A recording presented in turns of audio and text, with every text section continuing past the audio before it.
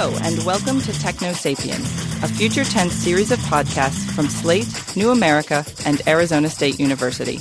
In this series, as the name suggests, we'll examine how technology, now and in the future, will impact us as a species, and how we relate to each other.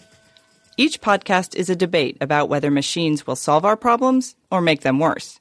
I'm Rosen, a future tense fellow and senior editor of The New Atlantis, and I'm the skeptical voice on technology. I'm joined by Marvin Ammori, a future tense fellow and First Amendment lawyer who prefers to think about flying around on spaceships, as I remember from some of our earlier conversations. Is that right, Marvin?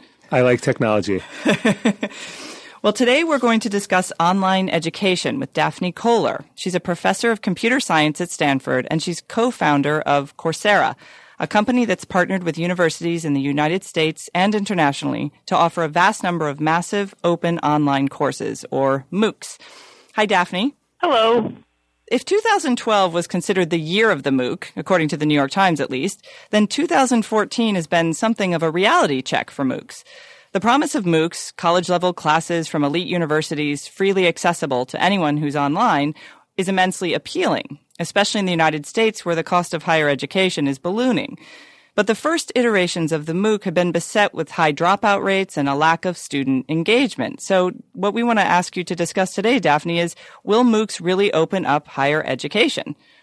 So first of all, in I think the same way that 2012, the hype was overblown, I think that in 2013, the predictions of doom are equally overblown. I think higher education is expanding in the sense that the audience that we're reaching is considerably larger than what has traditionally been viewed as the target audience of higher education. There is an enormous number of people out there that can benefit from access to higher education for whom the traditional avenues, such as going back to college for 2 years for residential experience to get a master's degree, are just not a feasible alternative because they're working adults. And so effectively, we're opening a brand new market.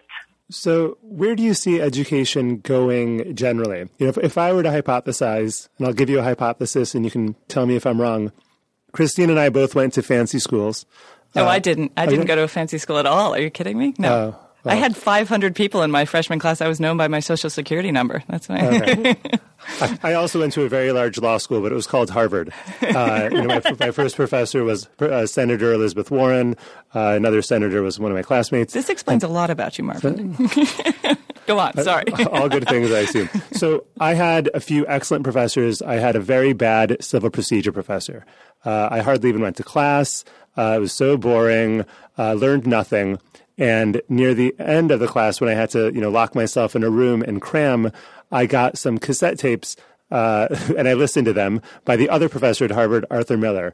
And I learned so much about civil procedure. It was amazing. And if he had a Coursera class on it, I would totally take it. You've just outed the bad civil procedure professor. Someone's going to Google that right now. It's well known that he's a bad teacher. But maybe other people liked him. But I see a world where the top professors, sort of like the top performers, are what everyone in America or around the world sort of will watch. Sort of, the Justin Bieber of justice theory is what everyone will watch and learn from.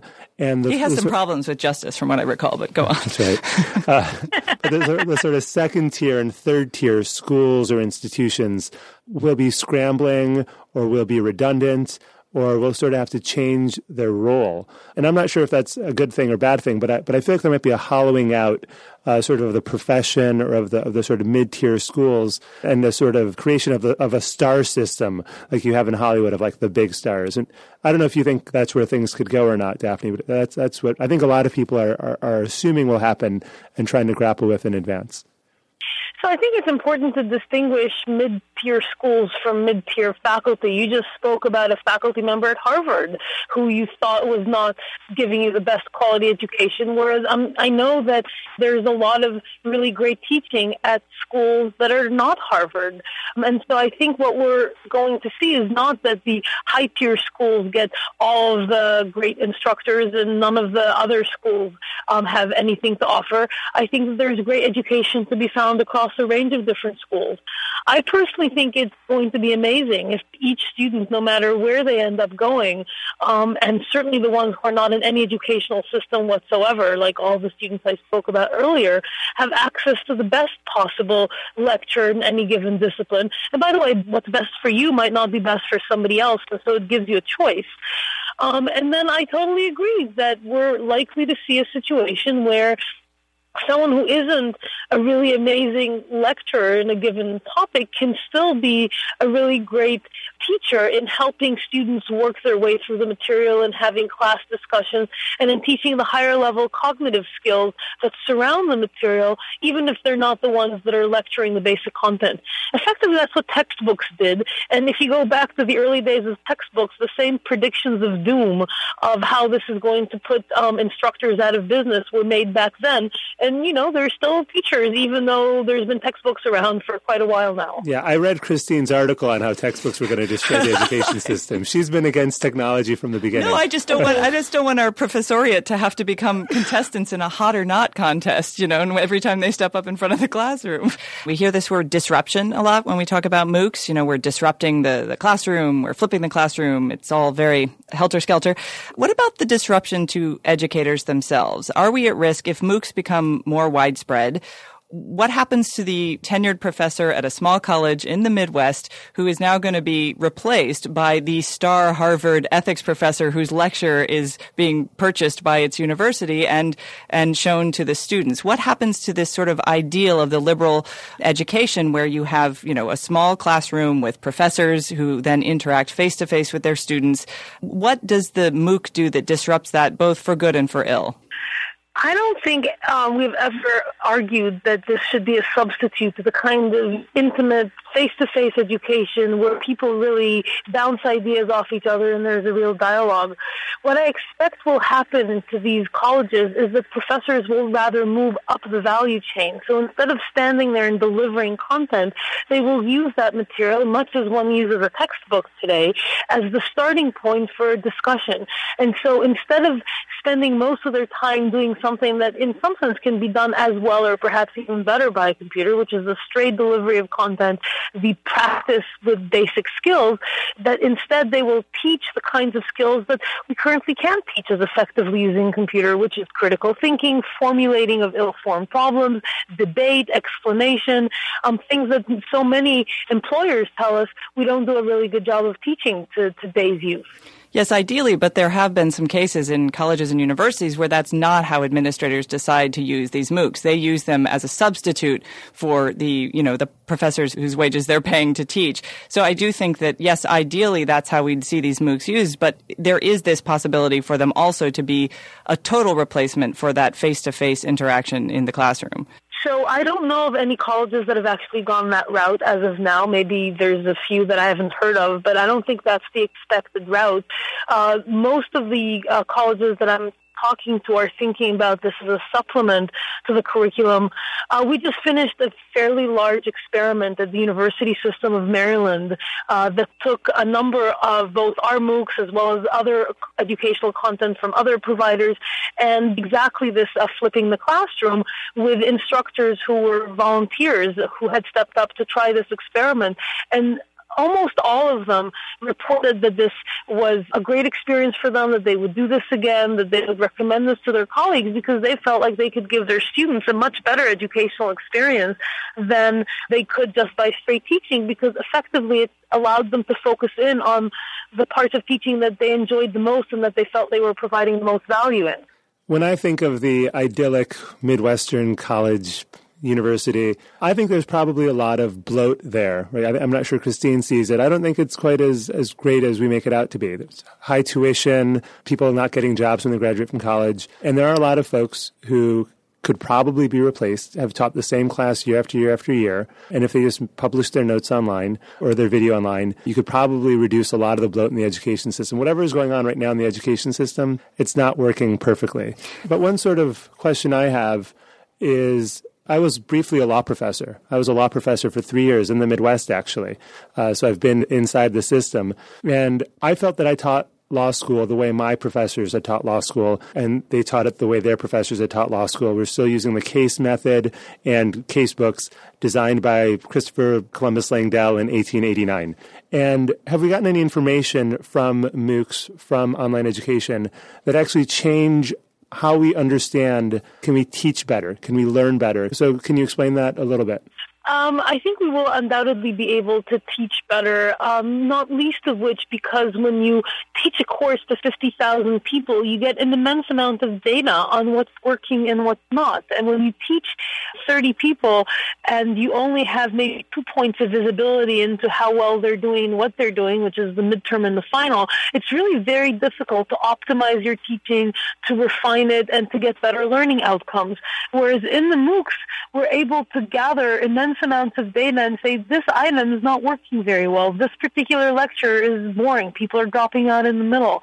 And so I think we have an opportunity to really refine the way we teach, both in the context of individual courses, but also more broadly, what makes for good pedagogy. Well, I agree with that statement. There is also then the risk of turning teaching into, an episode of American Idol where, suddenly everyone's falling off and bored. So let's instantly decide that we've got to change how we're teaching. In some ways, I think these data points are useful. But, one of the major data points we found from MOOCs is just how few people complete a course.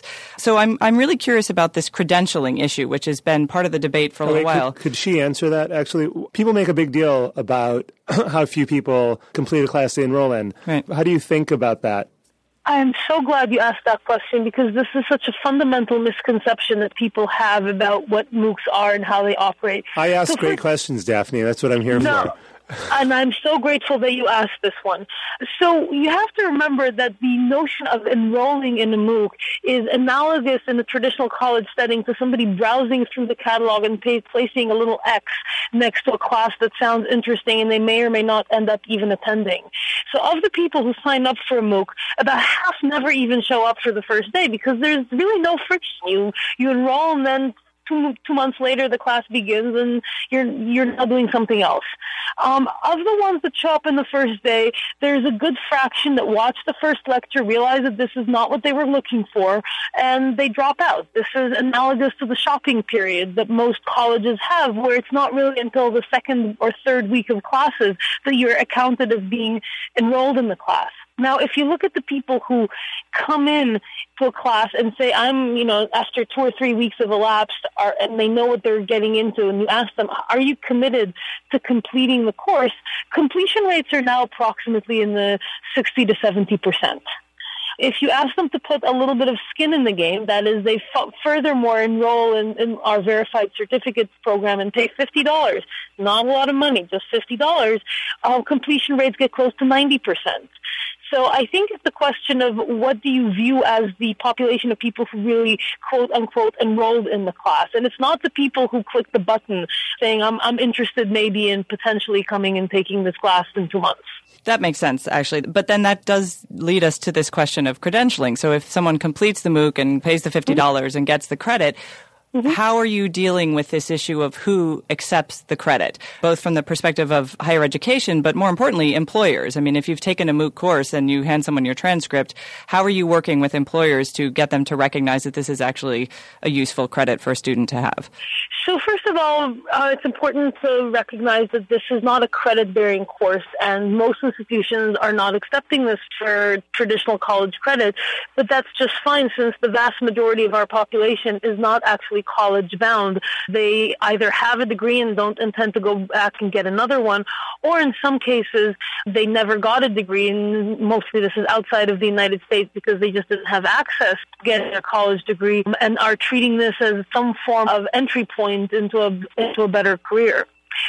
So in terms of how employers are treating this, I think that this is something whose credence is growing in the marketplace. People are recognizing that these are rigorous courses from some of the best universities, and that if somebody completes one of these courses, or more recently one of our multi-course specializations with a capstone project at the end that actually corresponds to like an authentic assessment of learning, this is a real learning experience, and we see a lot of acceptance growing in the marketplace among employers for the value of this credential.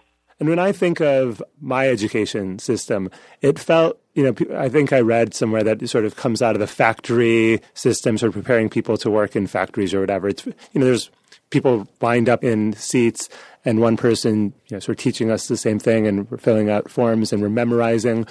I don't feel as though creativity was really emphasized in my education. And I'm not sure if other people feel the same way. I see some nods from Christine. But have we learned anything about teaching creativity, which seems to be sort of in vogue now as we move to a sort of knowledge-based economy? Can we teach creativity more easily and more effectively based on what we've learned from MOOCs and what Coursera is doing? Well, I think that one of the things that we've actually demonstrated is that one can teach creativity or even allow creativity to bloom, even in the context of a MOOC. So I mentioned briefly earlier the notion that we have specialization with a capstone project at the end. That capstone project is a full month-long creative exercise that builds on the ideas that were taught in the specialization, and the students actually create something with it that is then evaluated by, in many cases, the peers in the class, sometimes with some participation from the instructor. We've seen amazing projects emerge from MOOCs that in many cases were even life-transforming, not just for the person doing the project, but for people in their environment. And so I think that one shouldn't assume that one can't enable creativity at a large scale in the context of these courses. I do want to say, though, that I think Christine and I agree on one thing, that neither of us believe you that you're not going to destroy mid-tier and lower-tier schools. That we believe firmly that even though you have to go out and partner with I think you have 108 partner institutions, that you can't quite say it, but I don't think either of us believe you that you're not going to eventually just radically change the way education is done in America. And I think that's a great thing. I can't wait to get rid of a lot of the excess fat in the education system. And I think that Christine thinks it's not a great thing. And you can deny it all you want, but neither of us believe you. Just don't use the word gamification. I will break out in hives, I promise you. Well, thank you very much, Daphne, for joining us. We've been speaking to Daphne Koller, who is one of the co-founders of Coursera. Thanks, Daphne.